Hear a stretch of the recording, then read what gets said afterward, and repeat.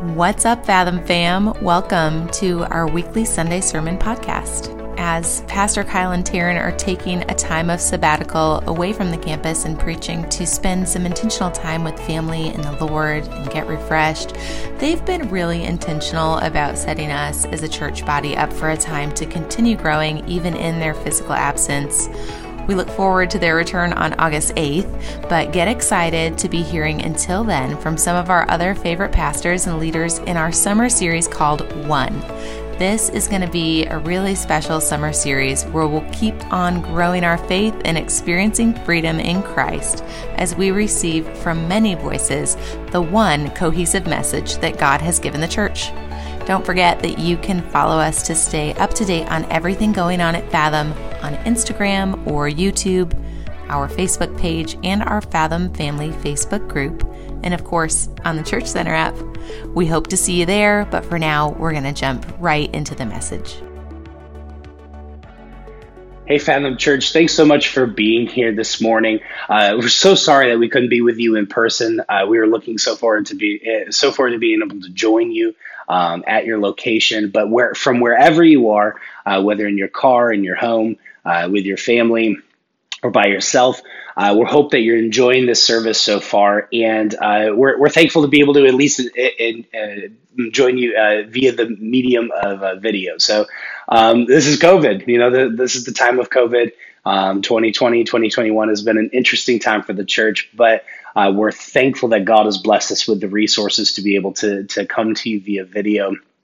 For those of you who don't know who I am, my name is Todd Corpy, and I've been with you a few times. Preached a Sunday or two in the past, as well as on our Wednesday night series for our discipleship, our core nights. Back in February, we did our How to Read the Bible series, which you can find on YouTube, as well as a couple times in our Casket Empty series on Wednesday nights. And it's been such a pleasure, such an honor to get to know you. But in addition to being a pastor, I'm also a pastor's husband.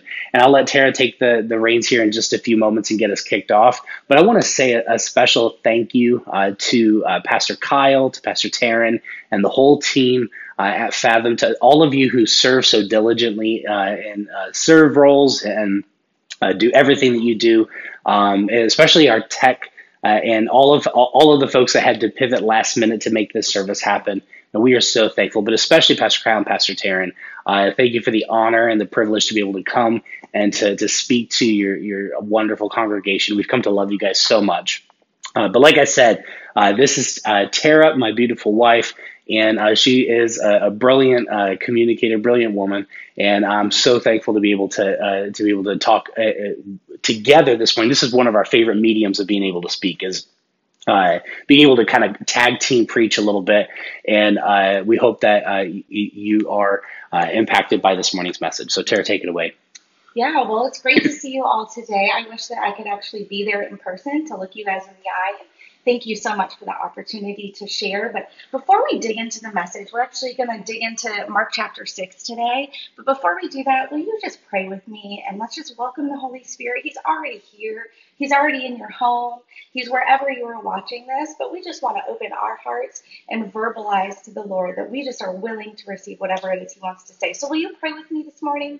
Holy Spirit, thank you so much for your presence. God, I thank you that you are with us wherever we are, whether we are in our living rooms, scattered across the county, whether we are scattered across the world, or whether we are in one place. You are there and you are present. And so we say, Holy Spirit, have your way in our lives. God, I pray that you will open our eyes to see what you want to do here in Jacksonville and in the surrounding areas and in Fathom Church, and open our ears to hear what your Spirit is saying to your people. God, we thank you for your presence and we honor you today in Jesus' name. Amen. Amen.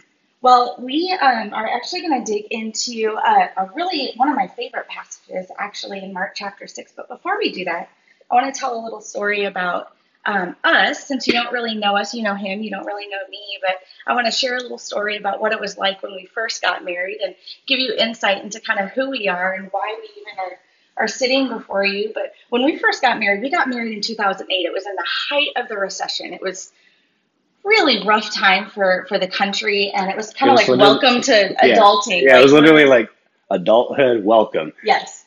Big recession. In poverty. Congratulations. This is what it's like not living with your parents anymore. So it was a really difficult time for us. And we had actually just come out of a really hurtful situation at a church. And we were just like, oh, I don't know if I even want to be in ministry anymore. Like, if this is what the church is like, maybe it's not for me. But we also hadn't attributed that to God. And so we knew we wanted to be faithful to the Lord. We still attended church. We actually got involved in the outreach and the young adults group at a local church nearby.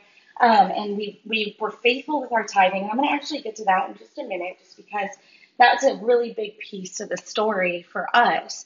But we got involved, and I don't know how many of you guys have lived in Florida your whole lives, but if you have, congratulations. Your winters are beautiful, and you've had an amazing time living Especially here in North Florida. Oh my goodness, it's amazing. So congratulations on that. But we are from the North, and if you guys have never been in the North and experienced winter in the North, it is a whole nother ballgame. Hold on, though. We're not talking like Tennessee North. Oh, no. We were from Michigan. So we were like the head that Canada sat on. Like, they were our hat. So it was it's cold there. It is very cold. And when I say cold, there's a language that you have when you live in cold areas, and it's called, well, what's the wind chill? When you hear somebody say how cold it is, then they follow it up with, but what's the wind chill? The wind chill is when you take a degree off of whatever degree it is, and based off of the mile per hour of the wind that's blowing.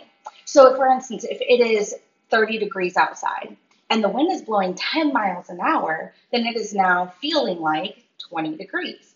Well, this winter was one of the most cold winters I think I've ever experienced in my entire life. They shut everything down. Kids couldn't go to school because it was a negative 20 degrees outside, a negative 20 degrees. And the wind chill was a negative 40 degrees. So we could only go outside for 3 minutes at a time. Otherwise, we would get frostbite and then would probably die. And so it was really, really, really cold. And not to paint too grim of a picture here, but we had a hole in our house. So we were newlyweds. He had a temp job.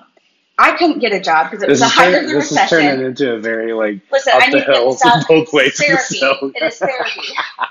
So we had a hole in our house, and so there was all this cold wind that we didn't realize was blowing into the house. We were burning. We had a fireplace. We were burning everything possible. I was like, I don't wear this shirt anymore. Todd was chopping down trees on the weekends, and we were just we were putting out so much money in our electricity bill. We were putting out more money in our electricity bill than we were even our actual rent payment, which probably makes sense because we had a hole in our house. But all that to say, we were really broke. We actually sat down and we looked at our budget, and we were like, where is this? What do we do? You know? At that time, our expenses exceeded our actual income by $200. And I'm not talking oh yeah, you got Taco Bell, on impulse. Our written expenses exceeded our income. Yeah. So what we did is we sat down and we were like, what do we do? We are out, besides grocery shopping, all of that. What we were putting out was actually $200 more than what we were bringing in per month.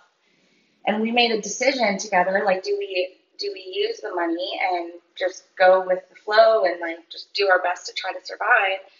And we both felt really strongly that we needed to be faithful with our giving. That was a really big decision for us, just because it was a difficult decision. It was a sacrificial decision. And I tell you what, and this is why I'm sharing this, because we watched God do a gradual miracle. It wasn't a dead person on the ground was raised to life, and then it was this big miracle. It was a gradual miracle that over the course of time we were able to step back and see, and we just looked out and we saw the goodness and the provision of God just surrounding our lives during that time period. And what happened was we were faithful in our giving. We continued to attend church. We were hurt. We were broken, and we were like, God, this is all we can give. We don't have any more that we can give. This is all that we can do. And we watched money actually appear in our account. It's the craziest story. I even called the bank and I was like, where are these deposits coming from? I'm seeing these and it wasn't a lot. It was just enough. It was just enough for us to be able to buy groceries, to pay all of our bills, And we even were able to buy each other Christmas presents for our very first Christmas together as a married couple. And we just watched God like actually just literally multiply right before our very eyes. And it was an actual miracle that to this day, I'm still in awe. I don't know how it happened. The bank was like, these are legitimate funds that are in your account, but we can't see the account that it's coming from. We don't know where it's coming from. We called our family, are you putting money in our account? And they're like, no. We had random times when we get a knock on our door and somebody would be like, hey, I just killed a deer and I need to empty out my freezer. Because that's what we do in Michigan. Yeah. And it wasn't strangers, by the way. It was like family that were like, we weren't just taking meat from random people off of the street. But like, it was like, hey, this just happened and now we need to get rid of this meat. And so we watched God provide just as we were faithful and as we were willing to just give the little bit that we had. And it was just a real miracle. And so I tell that story today because as we dive into this text, I want you to remember that sometimes the miracles that we see God do in our lives aren't these grand, big, once like boom, like miracle, but it's just gradual, continual, faithful provision that God gives us, just in little things where you can step back and see the big miracle that God has actually worked out, even though you didn't see how it could even work at the beginning. So let's dive into this text real quick, and then I'll turn it back over to Todd, and Todd can kind of give you some application, and then you guys can get on with your day. And let me give you some context to Mark chapter 6. So Jesus had just sent the disciples out, and he said, hey, I want you to go out, and I want you to minister, and I want you to heal people, and just see what God can do through you. And so the disciples went away, and they were traveling the countryside. And while they were gone, Jesus' cousin, John the Baptist, was actually executed. He was murdered at the hands of the government. And so Jesus was just really grieving over that loss and just really upset about that injustice. And so the disciples came back after all of that had happened. And they were like, Jesus, look at what we did. Like, we preached some revies, and we saw people's eyes being opened that were blind, and people were deaf, and they were hearing. One person was demon possessed, and we like prayed over them, and then they were gone. I mean, they were like so excited about everything that Jesus that they did, and they wanted to share that with Jesus. And then they said, "We've been so busy, we haven't even had time to eat. Like we haven't even had time to rest and eat because we've been doing the work of ministry." And Jesus' response wasn't like, oh, congratulations, good job, let's go find more to do. And he says, come away and let's find a remote place to rest. I love that. I love that Jesus' response is not, let's do more. His response is, okay, we need to take time and you need to rest. And I think sometimes in our lives, we can get so caught up in the doing, I can't stop because if I stop, then they're probably going to mess up in the job. And so I have to be there to make sure that I'm there to take care of everything and that I'm there to have everything happen. Or I can't stop because if I don't, like, I really want my children to have a life that I didn't have. And if I don't work, then I can't pay for them to have the life that they don't have. And so I can't stop. I don't have time to be able to spend time with my family because if I spend time with my family, that means I'm not able to do what I'm supposed to do. And then who knows what could happen. And the next thing you know, you're not taking care of your body, you're not taking care of your spirit, you're not taking care of anything, and you're actually setting yourself up to rely on yourself as your source rather than the Lord. And when we take time and rest, it's actually a form of worship. And that's what Jesus was trying to show the disciples, saying, let's set aside what you can do so I can do in you what only I can do in you.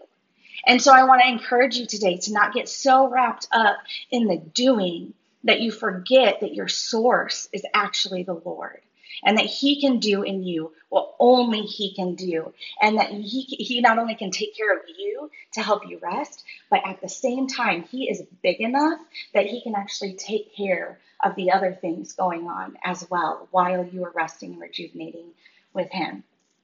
So in Mark chapter 6, it says, so they went away by boat, by themselves to a remote place. But many saw them leaving and recognized them and ran on foot from all the towns and arrived ahead of them.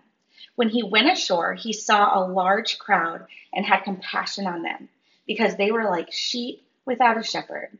And he began to teach them many things. And when it grew late, his disciples approached him and said, "This place is deserted, and it's already late.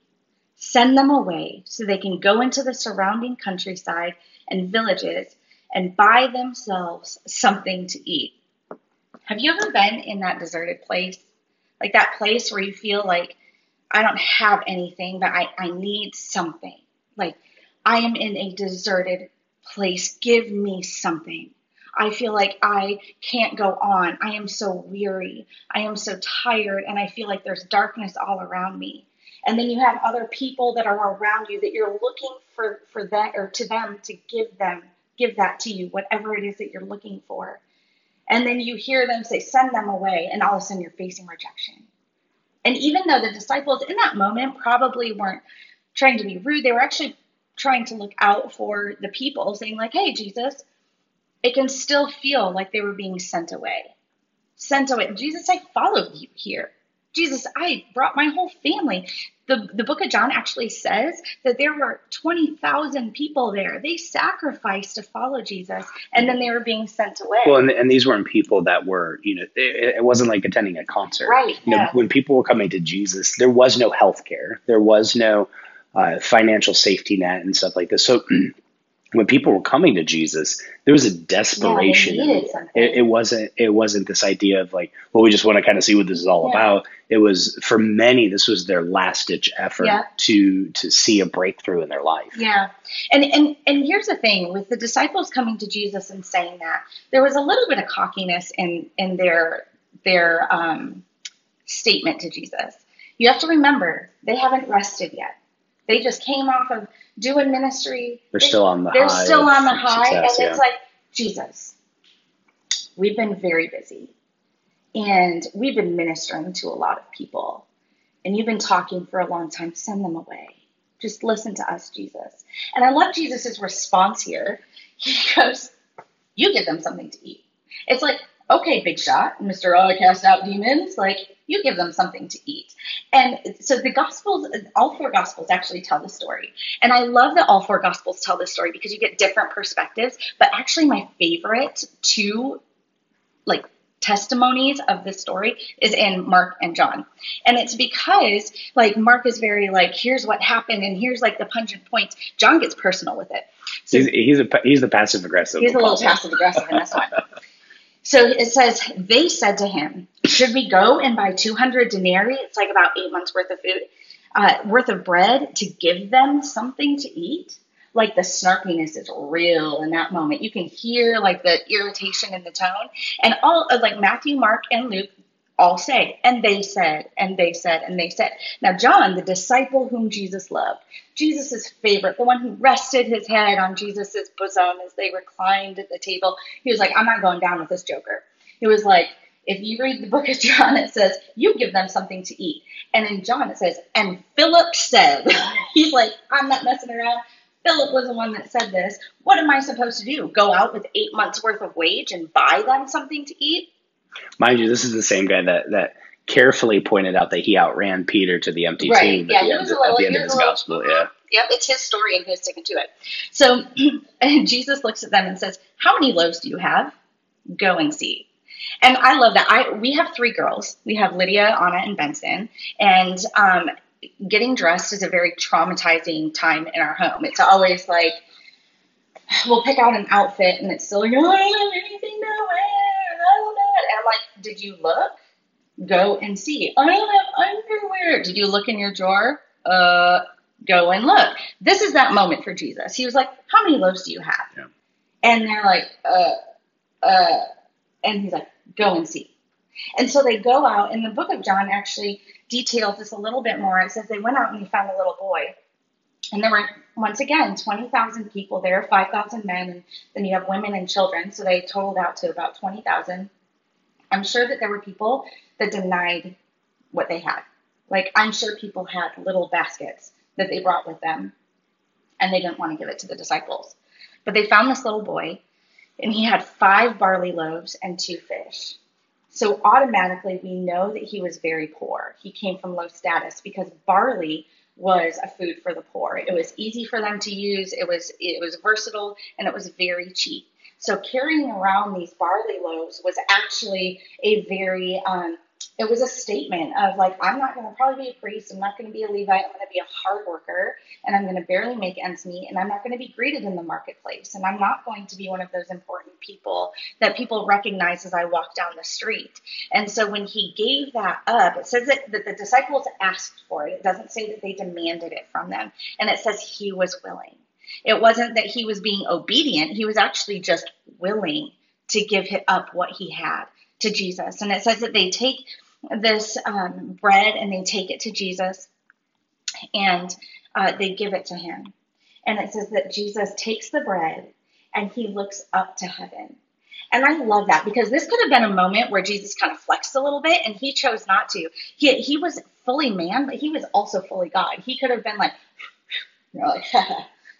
5-course meal, like here it all is. But instead what he did is he looked up, because he was demonstrating a total reliance on the Father. He was trying to demonstrate that I do what my Father tells me to do. Which is quite the pivot Yes. from the action of the disciples. Yes.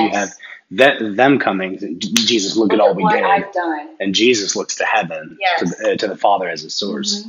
And it says that he took the bread and he blessed it, and then he broke it, and then he gave it to the disciples. And it says that he gave them all the fish, and then he distributed the bread among them. So when you imagine what that looked like, it looked like this.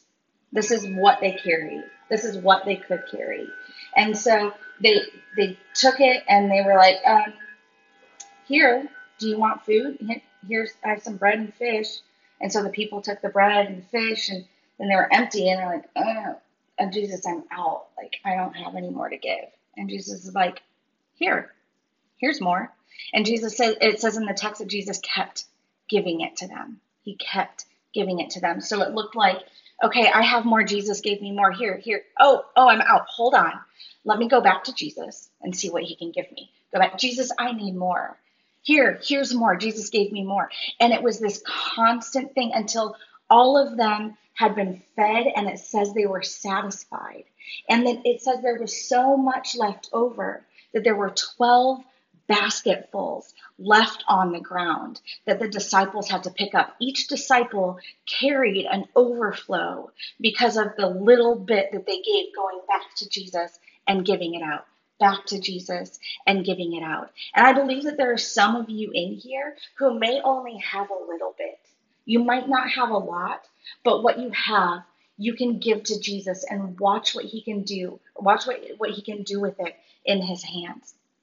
You know, during this time, this was part of Jesus' second year of his public ministry. It was right before Passover, his second Passover in public ministry. And that next year, he would actually be crucified. And I can't help but think that as Jesus was sitting there, and as he was breaking the bread, and as he was giving it to the disciples, that he could see the foreshadowing of what was going to be taking place a year later. As he looked up to heaven before he blessed the bread, I can't help but think that he knew that his body was going to be lifted up, and he was going to be crucified so that you and I could be reconciled to the Father. I can't help but think that as he broke that bread and he gave it to the disciples, he couldn't help but think that his own body would be broken for you and for me so that we could be whole. And as he watched the people take the bread and eat the bread, I can't help but think that his mind went to Passover of next year, where he would sit at that table at that Last Supper and break that bread and say, take, eat. This is my body, which was broken for you. I can't help but think that as he looked out and he saw the disciples going out and distributing the food and coming back to him and saying, Jesus, I need more, that he couldn't help but see the foreshadowing of the total reliance that you and I will need as people, as carriers of the gospel of peace, to have to go out into the world and share the good news and come back to Jesus and say, Jesus, I need more of you. Jesus, I can't keep going if you don't source me. And I can't help but think that as he looked out and he saw all of the bread and all of the fish scattered on the ground as the disciples were gathering it up, I can't help but think that his mind went to the day that he would return again and gather his people together from all ends of the church, just so that way he could be together. You know, it's crazy when we think about this miracle, because I can't help but think how many of us just have a little bit, just a little bit. Like, hey, my neighbor needs something. You know what? This is what I have. I can give this to you. Jesus, I need more. Like, there are many people that need spiritual fathers and mothers. And we can go, I don't have that much wisdom to give. I don't have all of that. But what I have, I'll give it to you. Jesus, give me more wisdom. I can't help but think so many of us around here have just a little bit. But what it can be done in the hands of the Lord, because we are willing, could impact thousands and thousands of people. Here we are, Fathom Church. This is what we have. This is how we can impact our community. Here, we'll give it. Jesus, we need more. It's amazing what can happen when something is blessed, when something is broken, and when it's given. So that's really the movement that we see all throughout Scripture, kind of this cadence that we see repeated, this blessed, broken, given. We see that in the story of the feeding of the 5,000. As Tara said, we see it again in the story of Jesus at the Passover, kind of foreshadowing, laying the groundwork of what's going to happen at the cross, where he's blessed by God, sent here by God to be broken for the sake of the world. And I think it's important that we recognize that story doesn't stop, that blessed, broken, given kind of cadence continues through the work of the local church, through the work of Jesus's church here in the world. We've been sent by God. We've been blessed by God. And Acts talks about that. And in chapter 1, Jesus' last words to his disciples, to his followers are, you'll receive power when the Holy Spirit comes upon you. But he doesn't just stop there. He continues, and you'll be my witnesses in Jerusalem, Judea, Samaria, and to the ends of the earth. And that's crucial for us to understand, because at the end of the day, if we would have just stopped at the blessing of receiving power from the Holy Spirit, we wouldn't have the church today. But we continue on in this blessed, broken, given dynamic.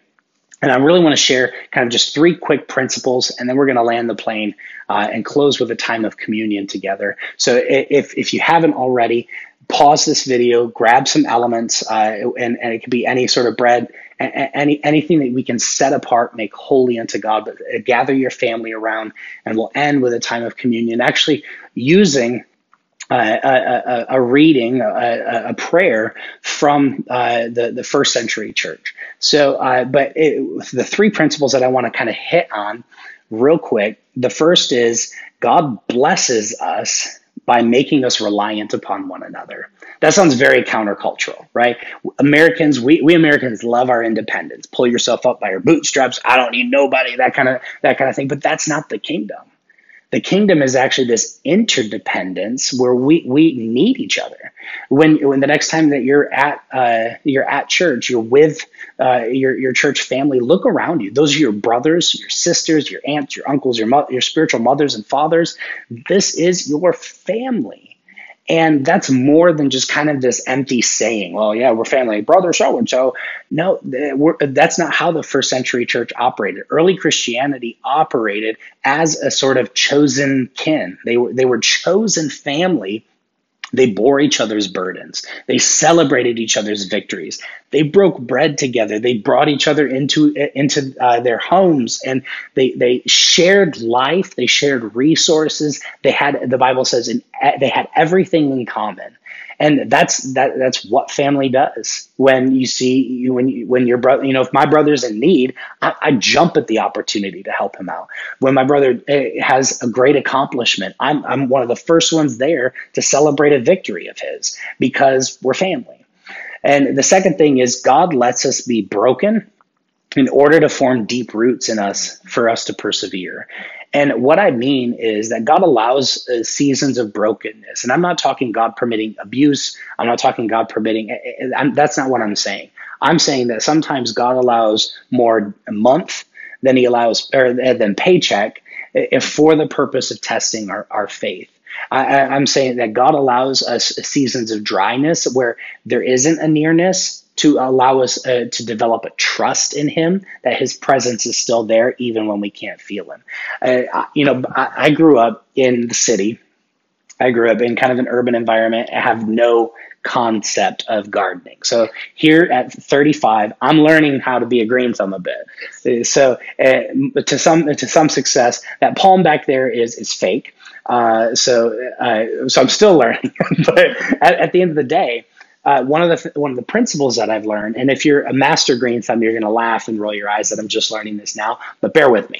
So what I've learned is that plants need seasons of dryness. They need seasons without water, because it's in those dry seasons that the roots begin to search. They go down deeper in search of fresh water. And what happens is in that search, they go down deeper, they get more rooted, they get stronger and more resilient, so that when major storms come, they're able to weather those storms in times of in those seasons. And the same is true with us spiritually, that in those seasons of brokenness, in those dry seasons where we know God's there, but we can't feel his presence, when we allow ourselves to get deeply rooted, when we allow ourselves to persevere, God does more in those seasons of brokenness, in those seasons of pain, in those seasons of hardship than any success or season of plenty that you could possibly think of. Think about this. If you've been in a season, maybe you're in the season now, where things are tight financially, when you're pinching, $5 bills, you become much more disciplined. Your budgeting skills. We became master disciplinarians when it came to our budget through seasons of hardship than if we would have just been, Scrooge McDuck, just swimming in a sea of gold coins. Then it's like, who cares? Don't need a budget. So it's in those seasons of brokenness that we really begin to set down deep roots and to learn from God. But the crucial thing is that what the enemy would like is in brokenness that we remove the blessed component. We remove ourselves from the family of God. But the two are meant to be together because God desires that we develop strong bonds with one another as well. So finally, the last thing God gives us, so we have blessed, we have broken, and then finally given. God gives us to the world so that all will know that Jesus is the Christ.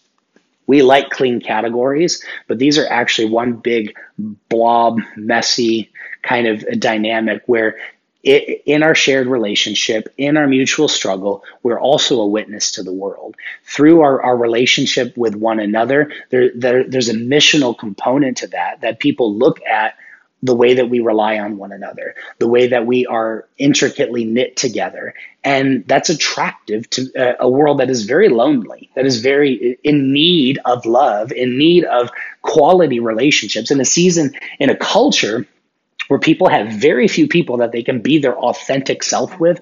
What would it mean for the church to be that place of authenticity and transparency as a form of mission? We think of the mission of God as, going somewhere, standing on a milk crate, telling people that they're going to hell, handing out tracts and all that kind of stuff. But that's not what I'm talking about. Mission God's way is an invitation into shared life. It is opening your table and listening to someone's story. It is allowing someone who has no context of the faith or is turned off to the gospel to be that Christian that can be a trusted presence in their lives, to be someone where they can wrestle with questions and the deeper matters of the faith and it be safe.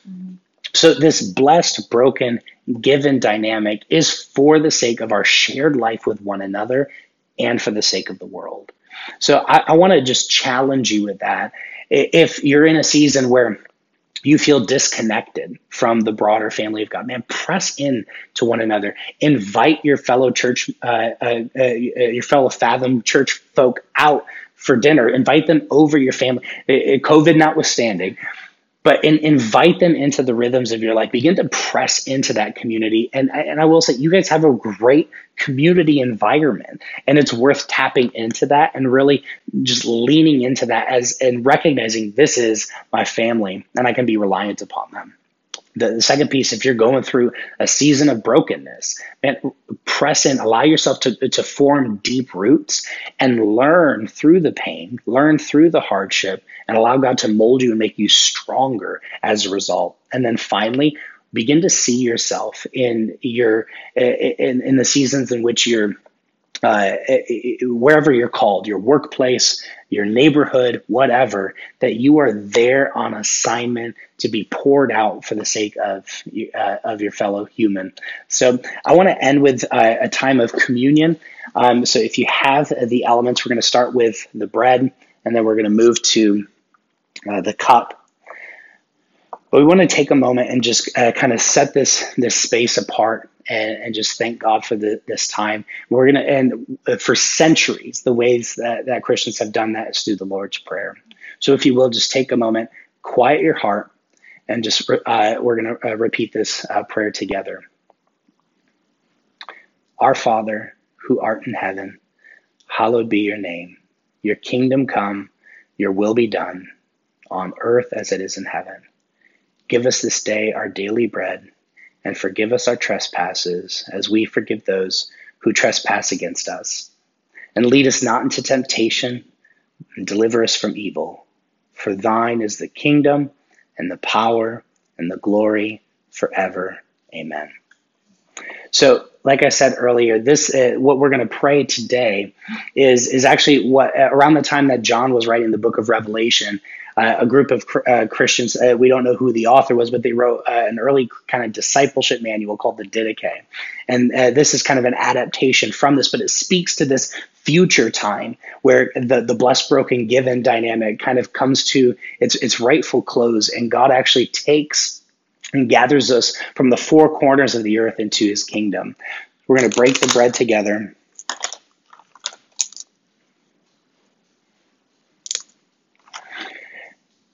We say, Almighty God, we thank you for this bread that once dispersed over the hills has been brought together into one loaf. In the same way, may your church be brought from the ends of the earth into your kingdom.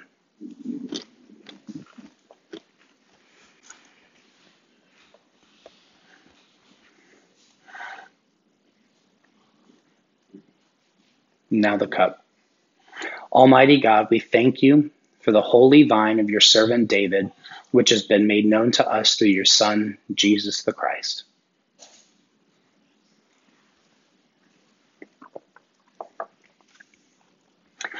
We want to leave you with this closing prayer. We thank you so much for this time that we've had together. Let me pray this blessing over you. May the Lord bless you and keep you. May the Lord make his face to shine upon you and be gracious unto you. May the Lord lift up his countenance upon you and give you his peace, his shalom.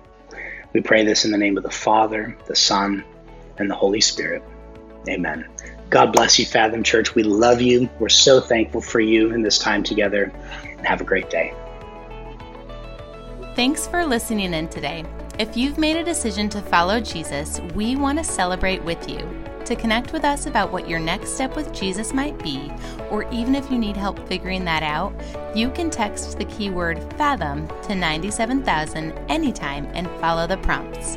You can also go ahead and type in the search bar of your podcast app, Fathom Beyond Sunday, and there you'll find our new podcast. You'll be able to listen in on some really great conversations, just taking the truth of God's Word from our Sunday sermon a step further, talking about how we can apply these truths to our everyday lives between Monday and Saturday, not just on Sunday. We love you, we're praying for you, and we hope you'll tune in again soon.